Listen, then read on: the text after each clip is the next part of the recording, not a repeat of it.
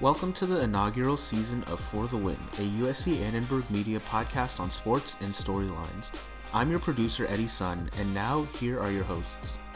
Welcome back to another episode of For the Win, and it is a big one. We have big stories in Major League Baseball this week with the Dodgers winning. We've got big things going on in the NFL and lots of talk in the NBA as well. My name is Skylar Treppel, and I am joined by the incredible Dylan, Jordan, and Paris. Guys, let's lead off with the Los Angeles Dodgers winning the World Series. Woo!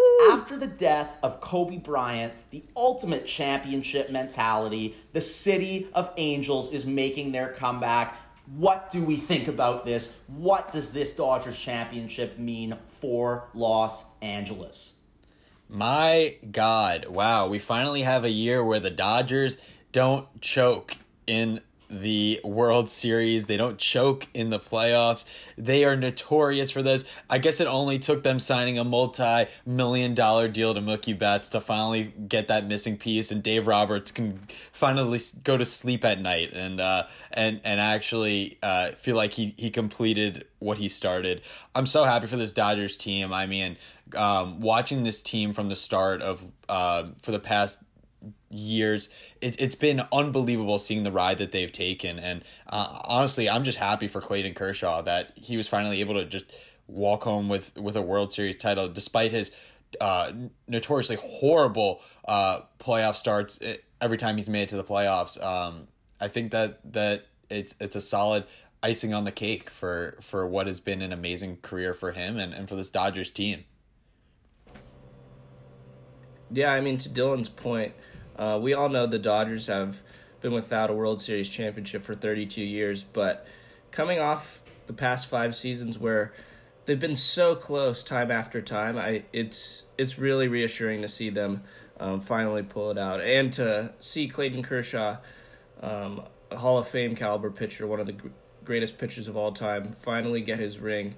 It was just a great thing to see.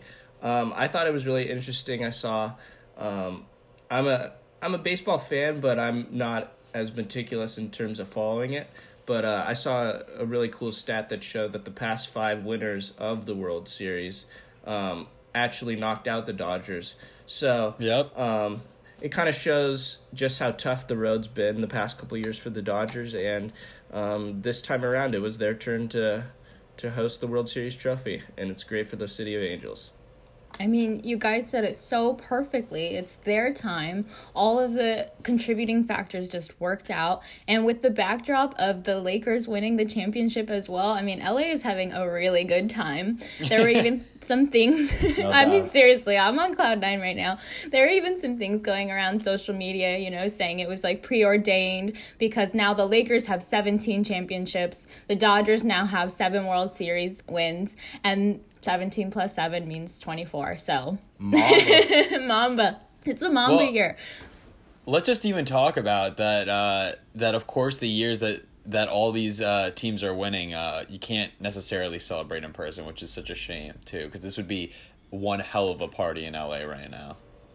No doubt. Not that it isn't, but yeah, people are people fighting still away. got wild. Yeah, exactly. Yeah, they're still going, just not necessarily safety. So not necessarily safely. So we'll see. I love it with the Dodgers. Mookie Betts is one of the most exciting players, not just in baseball but around the world of sports right now. LeBron is in Los Angeles. Anthony Davis on the come up. It is an exciting time, and couldn't agree with you guys more. Clayton Kershaw, this solidifies him. This legitimizes him as that great, all-time great pitcher. It reminds me a little bit of Alex Ovechkin with the Stanley Cup. Scores a whole bunch of goals, catching up on Wayne Gretzky, gets that cup. He's legitimately a great player, and I feel like that's very similar to Kershaw. Speaking of these safe celebrations, though, Justin Turner, man, what are you doing? The guy tests positive for COVID-19, pulled out of the game, and he is on the field celebrating. I think professional athletes are some of the most underratedly intelligent people in the world, greatest at what they do, and have so much to do to get to where they are.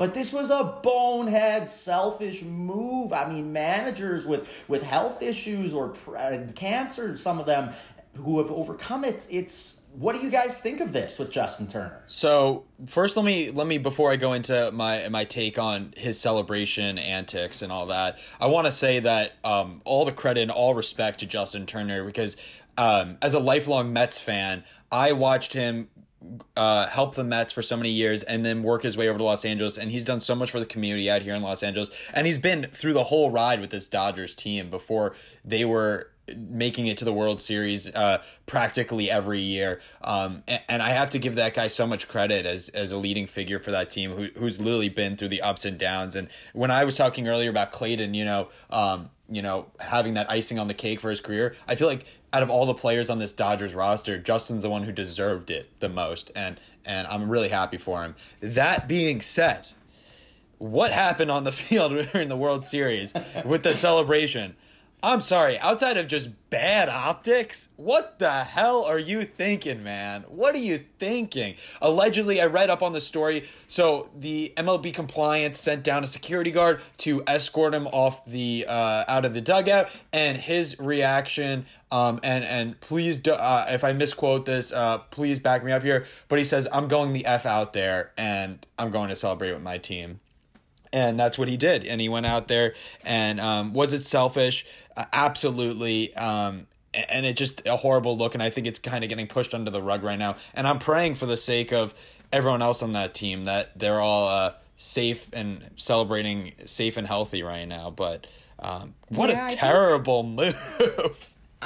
I think they're all in quarantine right now, so they all flew home. Justin Turner and his wife had to take a private jet home, which isn't so bad, I guess. But yeah, it's interesting. I mean, you mentioned the security guard escorting him off the field. I'm just like, was nobody like watching him, and what happened? No, he literally really said, tough. "I'm going out there." Yeah, exactly. Yeah, that is really tough. I mean, it's a tough situation to critique someone who does test positive for this virus, but then the decisions they make afterwards, right? That's what we can critique. Yeah, I mean, absolutely. Sorry, Jordan. Go ahead. No worries. No, I think all of you guys hit it right on the head. It was a bonehead move. I guess from his perspective, I can sort of relate to it because this is him reaching the apex of his career and wanting to celebrate with his team, and probably, his mindset is, I've been around these guys for the past couple weeks in close proximity anyways, so what's a little celebrating going to do? But from a PR perspective, no, it's definitely not a good look, but I can kind of understand his case, but definitely during this time everyone's got to sacrifice a little bit, even if that means celebrating a coveted win. Yeah, no doubt. It's interesting timing too, because he and a couple other Dodgers are going to be free agents next year. So I'm kind of curious if that was a hint to him thinking that this is his last year with the Dodgers. I don't know. That's a whole other angle. He's leaving more than a legacy around the team. Let's just say that. Yeah. Oh my goodness. Yeah, no, I mean, I do, it does make me rethink. Of course, he was a champion and wanted to go celebrate with his teammates, but again, we all, as Jordan said, have to make sacrifices right now. So shout out to the Dodgers, bit of a boneheaded move. And speaking of controversy with champions, let's talk about a team. The Dodgers are trying to become a dynasty. Let's talk about a team who was a dynasty that broke up. Brady and Belichick. All right. Brady has been absolutely ripping it up. The Patriots are not looking as good. And this brings up the question that everyone was asking, was it Belichick or was it Brady? What do you guys think? Who was responsible for the Patriots dynasty? As we see them you guys know I just love talking about Brady. I admit, he's doing amazing. Compared to what we saw the last couple seasons with the Pats, he's rejuvenated. He's won the, player of the month. He's killing it, honestly. They have amazing stats going on for the Bucs. He's supposed to have AB starting with him any moment now. And I think, whatever, politics aside, I think playing wise, that's really going to help him. But in terms of him and Belichick, I mean, I would say the dynamic duo of those two, between him and Belichick, it's looking like Brady held up most of that, looking at the Pats' performance. But I don't know. What do you guys think? I would say, so looking at the Patriots dynasty, a lot of people want to group all 6 Super Bowls into one, but sort of like the Michael Jordan Chicago Bulls 6 championships, I think you got to look at each of them in their respective each of them in 2 categories: the first 3 Super Bowls and the second 3 Super Bowls. So when we look at like the first 3 Super Bowls, Tom Brady was obviously a great quarterback, but he wasn't necessarily asked to be that elite caliber player. You know, he only threw for over 4,000 yards once over those 3 Super Bowls, and over 30, and he never threw for over 30 touchdowns in any season over those 3 Super Bowls. And I think that's mainly to do with the culmination of all the great coaches that Bill Belichick was able to take under his wing for those 3 Super Bowls. You know, whether it be Bill O'Brien, you know, just to name one. But once those proteges that I mentioned before from those 3 Super Bowls went and left, I think that's when we saw a lot more of the responsibility of leading the team put on Brady. And after doing so, that's when we got to see him with Randy Moss, with Wes Welker, with Julian Edelman, with Gronk, and that's when he kind of took the reins as being the face of the team, whereas before I kind of felt like the coaching staff. And of course, you know, they had an amazing defense with Willie McGinnis and Asante Samuels, Teddy Bruschi. I mean, the list goes on and on. He had a Hall of Fame defense backing him up for those first 3. Whereas I look at those second 3 Super Bowls where Tom Brady was really the catalyst. So I'm gonna have to agree and disagree with you guys in the sense that I don't think that we can pin it on just one of them who is responsible. I have to say, hands down, it has to be both of them combined, because we are seeing right now how they are doing on their own in their individual spaces right now. It's the breakup that people didn't want to see happen, but it was bound. You know, it's like you hate to see him go, but you love to watch him leave, right? So like we knew it was going to happen with Tom Brady, that he was going to be leaving the Patriots, and my take on it is that their synergy over in the Belichick Brady era is that they both relied on each other more than anything, and it's becoming clearly evident right now with how Brady's doing in Tampa, and with Cam Newton now running the Patriots offense. I mean, listen, don't get me wrong. If Brady's able to pull one out now that he's got AB and he's got Ronald Jones doing a decent job down there, like he's got a little bit of support now in the running game. But if he is able to take home a championship in Tampa, then maybe I'll open up this discussion again to say, okay, I think this was all Brady. But as of right now, my take is that the two relied on each other. Like they went, they were a nice balance of yin and yang, and there's no other way to describe it. But Dylan, you're saying how good Brady is, and Jordan, man, you bring up some interesting points as far as that first dynasty. I think we have to look at era, though. People were not regularly passing, like great quarterbacks were not passing for more than 4,000 yards. 4,000 yards is barely even an achievement now. But so it wasn't all Brady, of course. But if we're talking about who was more responsible, because I heard a lot of people say Belichick over the years, I'm sticking with Tom Brady. He just won Player of the Month in the NFC, as Paris pointed out, beating out Russell Wilson and Aaron Rodgers. This dude is 43 years old right now. The Bucs are 5-2. The Patriots are 2-5.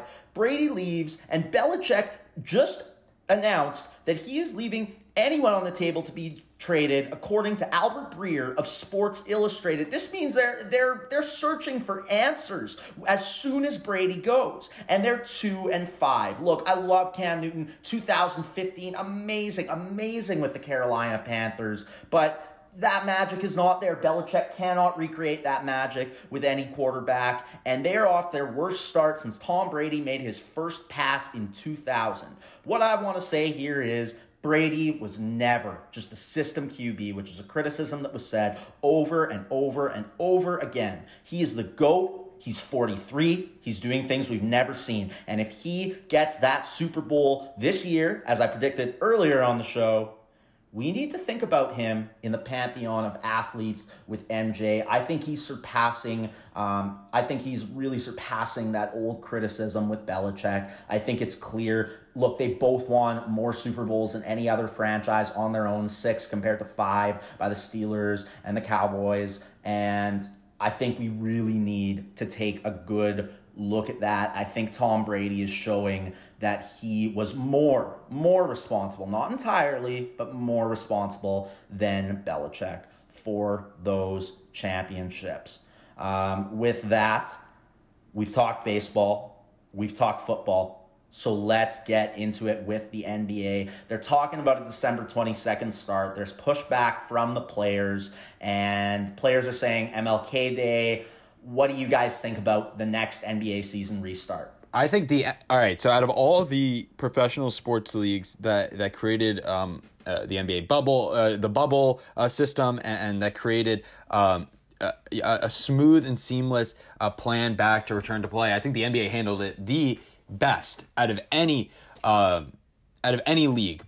But also to that point, they gave it their all for this past season to get that finished. And I think right now they are scrambling to figure out when they're going to be playing this next season, because they know right now this is prime time to get back into it. The season would be right around now. They'd be starting up again.